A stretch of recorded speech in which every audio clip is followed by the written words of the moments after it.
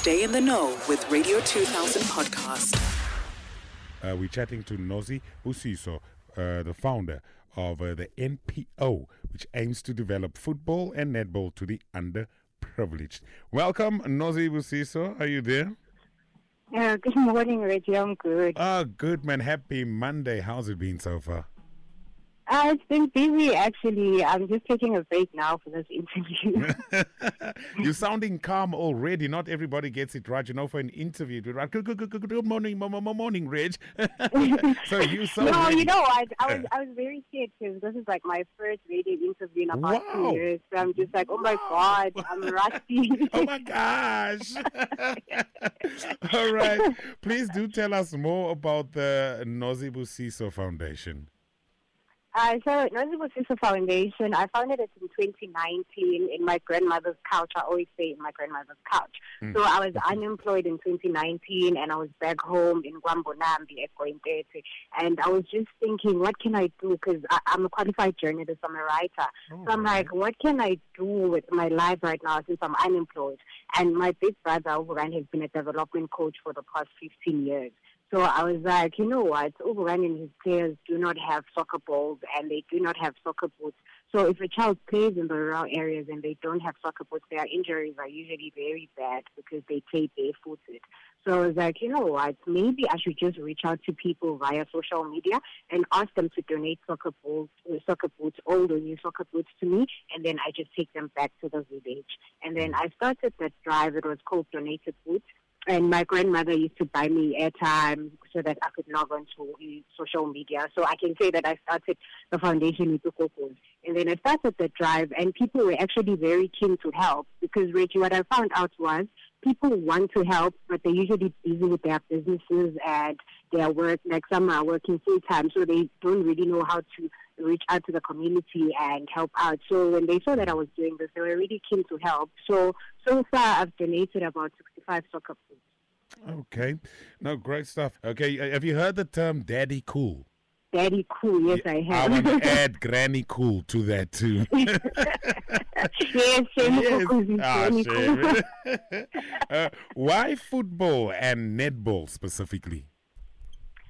It's because it's more dominant in rural areas. Like when I was growing up, there'd be tournaments like netball tournaments and football tournaments in the rural area. So like as time goes by, I'm not sure if a lot of people have noticed, but there aren't a lot of that in rural areas because obviously even the football development coaches and the netball development coaches are people who actually have their full-time jobs.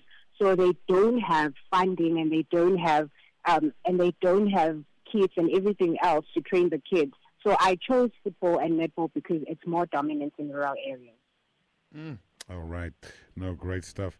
Now, you know, everything comes with challenges. I know I wouldn't like to call it challenges, opportunity areas. Nah, that's how to say that. What do you currently need assistance with? Okay, so I need assistance with, I wish people can continue donating soccer boots as well as running shoes for the netball players, as well as kits, whether it's old or new. But also, I do need funding, like monetary funding, because I've been running the foundation from my own pockets. Like yesterday when, I'm not going to name the bank, but when they sent me the statement and I had a negative balance, I was like, oh my God, what am I going to do this month?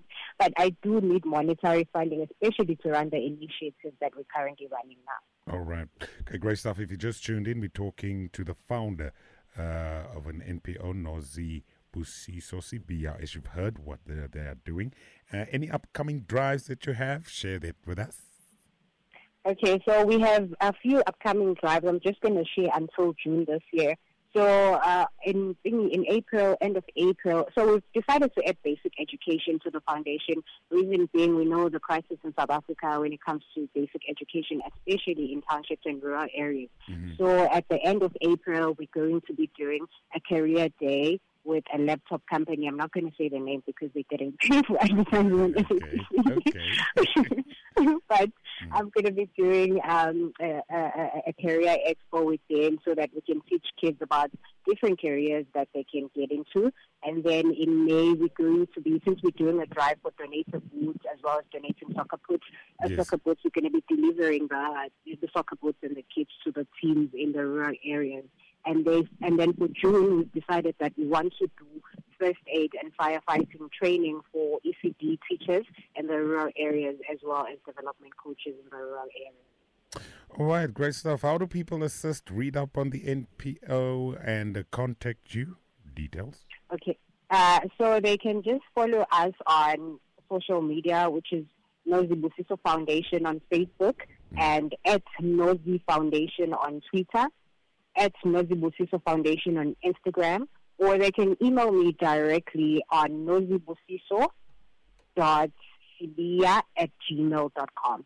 Wow, thank you so much, and all the best with your NPO, right? Sure. Thank you so much, Ricky. Nice one, Nozibusiso Foundation, and that is the founder we just spoke to. Radio 2000 podcast.